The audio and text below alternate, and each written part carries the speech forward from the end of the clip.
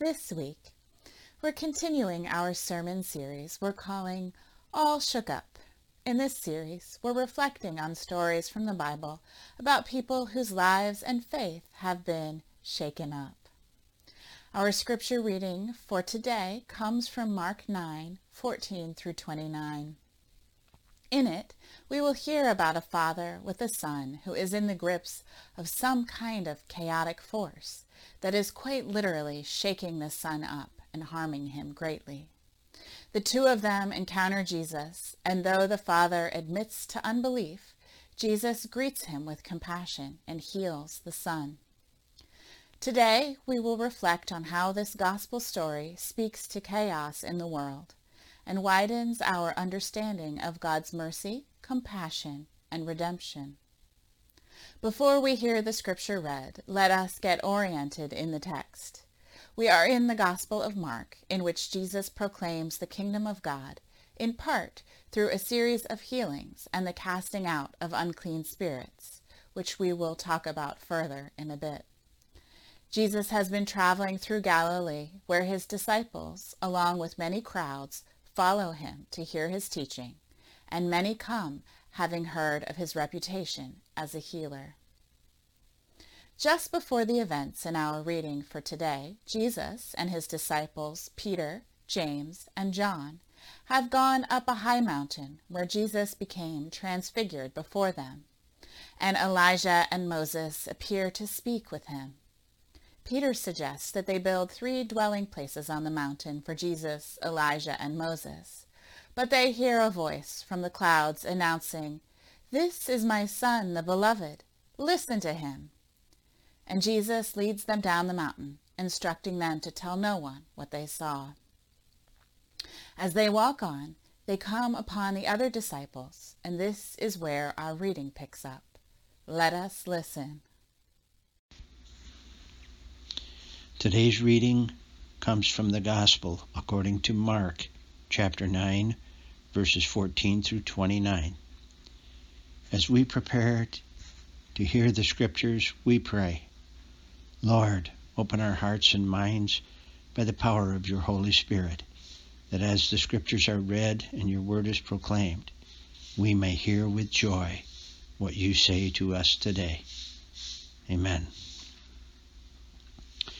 When Jesus, Peter, James, and John came to the other disciples, they saw a great crowd around them and some legal experts arguing with them. When the whole crowd saw him, they were immediately overcome with awe, and they ran forward to greet him. He asked them, "What are you arguing about with them?" Someone from the crowd answered him, "Teacher, I brought you my son. He has a spirit that makes him unable to speak, and whenever it seizes him, it dashes him down, and he foams and grinds his teeth and becomes rigid. And I asked your disciples to cast it out, but they could not do so." He answered them, "You faithless generation, how much longer must I be among you? How much longer must I put up with you? Bring him to me." And they brought the boy to him. When the spirit saw him, immediately it convulsed the boy, and he fell on the ground and rolled about, foaming at the mouth. Jesus asked the father, "How long has this been happening to him?" And he said, "From childhood. It has often cast him into the fire and into the water to destroy him. But if you are able to do anything, have pity on us and help us." Jesus said to him, "If you are able, all things can be done for the one who believes." Immediately the father of the child cried out, "I believe. Help my unbelief." When Jesus saw that a crowd was running together, he rebuked the unclean spirit, saying to it, "You spirit that keeps this boy from speaking and hearing, I command you, come out of him and never enter him again." After crying out and convulsing him terribly, it came out, and the boy was like a corpse, so that most of them said, "He is dead." But Jesus took him by the hand and lifted him up, and he was able to stand. When he had entered the house, his disciples asked him privately, "Why could we not cast it out?" He said to them, "This kind can come out only through prayer." Almighty God, help us to remember the importance and effectiveness of prayer, that we might truly be your faithful servants. In your name, Lord Jesus, we pray. Amen. I believe, help my unbelief, is what the Father in the Gospel account cries out to Jesus. I believe, help my unbelief. When I newly started attending church as an adult, I was very tentative about committing to faith. I had grown up attending church, sometimes Episcopal in early childhood, and then Unitarian in high school, and had tried a sampling of different churches through college and in my 20s, never finding where I fit. When I had my children, I started getting serious about finding a church home. A lot of me wanting to find a church was about my own questions, meaning I knew if my children were at all like me, they would have questions about life, like, why are we here? What is our purpose? What happens when we die? And as a parent, I wanted at bare minimum to have a tradition to draw on in answering, even if it was to say, hey, some people think this, or at church they said this. What do you think about that? But because I had a lot of questions, and honestly a lot of doubts, I was seeking a community where those questions and doubts would be accepted. It has been my experience that there are some vocal branches of the Christian church that defensively shut down discourse or disagreement as threatening. But the local Presbyterian church where we were living in Los Angeles, Faith Presbyterian in Valley Village if you are wondering, had a weekly group for parents of small children. And since I had small children, I checked it out and found it to be warm and supportive.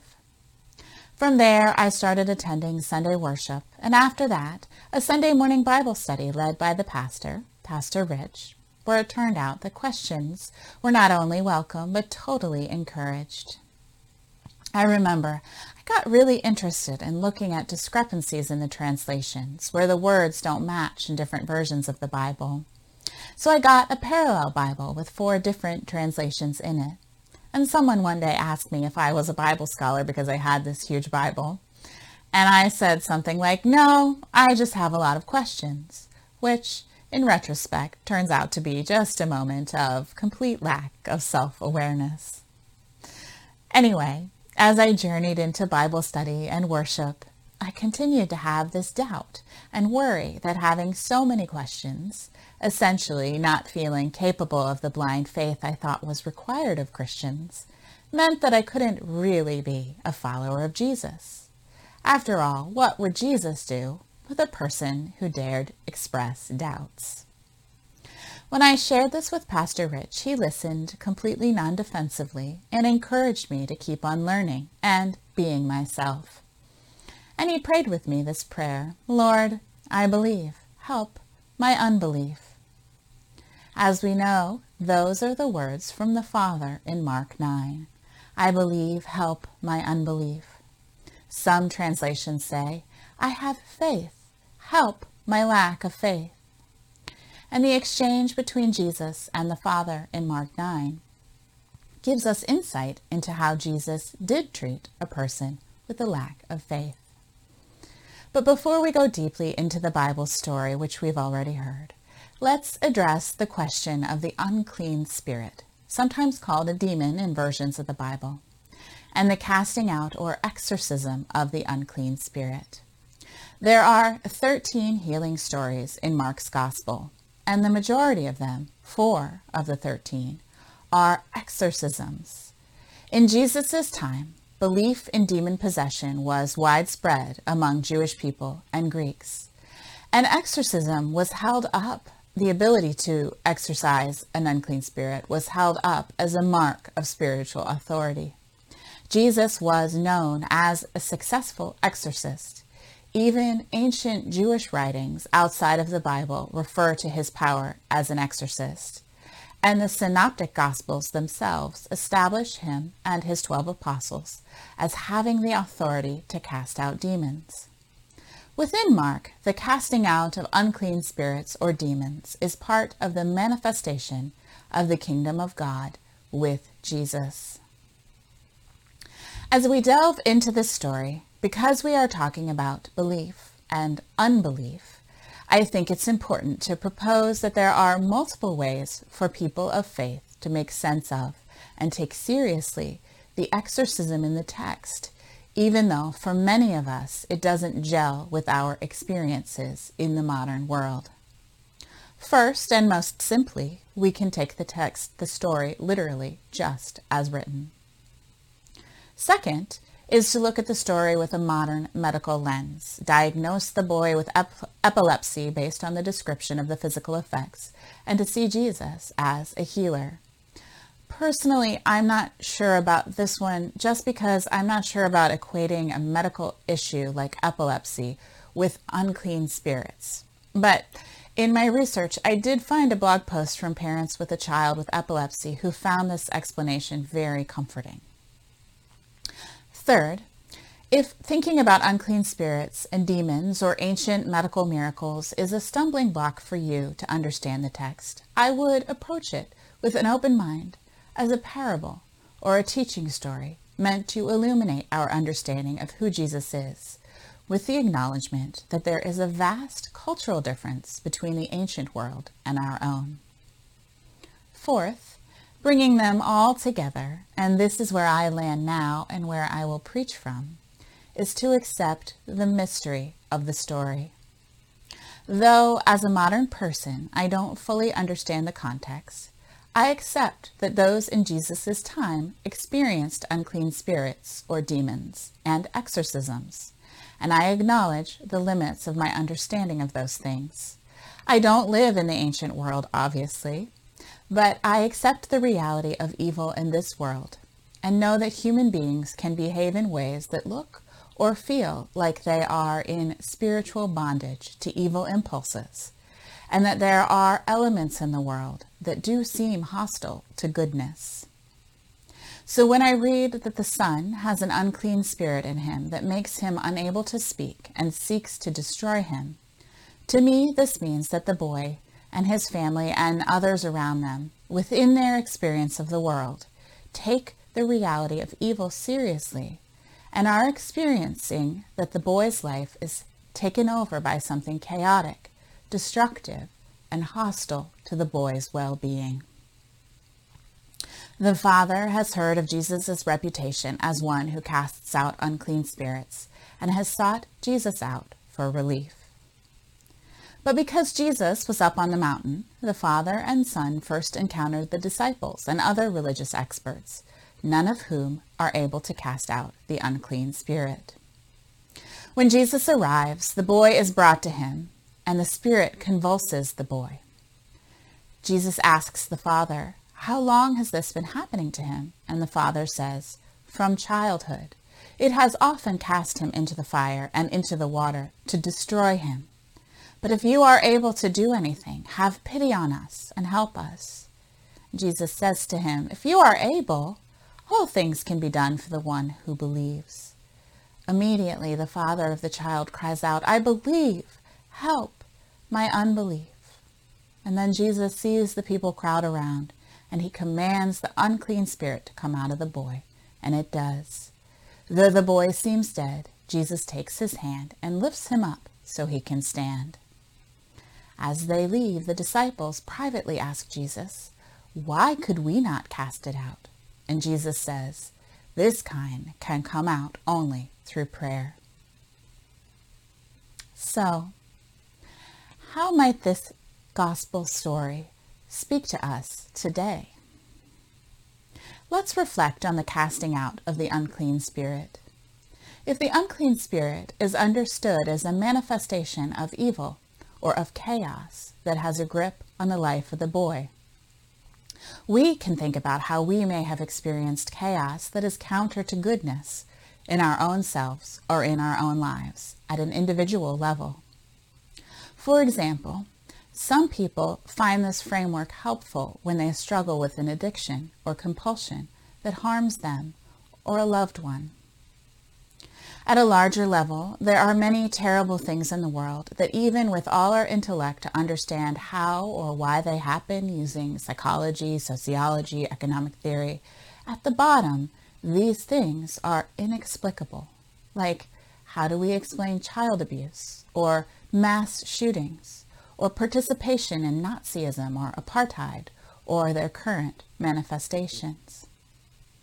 Or I also think of the tide of harmful misinformation that has flooded our country, gripping many people almost like an addiction and influencing chaotic and dangerous behavior that causes people to behave in ways that are counter to even their own well-being. When we are in the grip of something that feels chaotic or evil and beyond our control, how do we get free?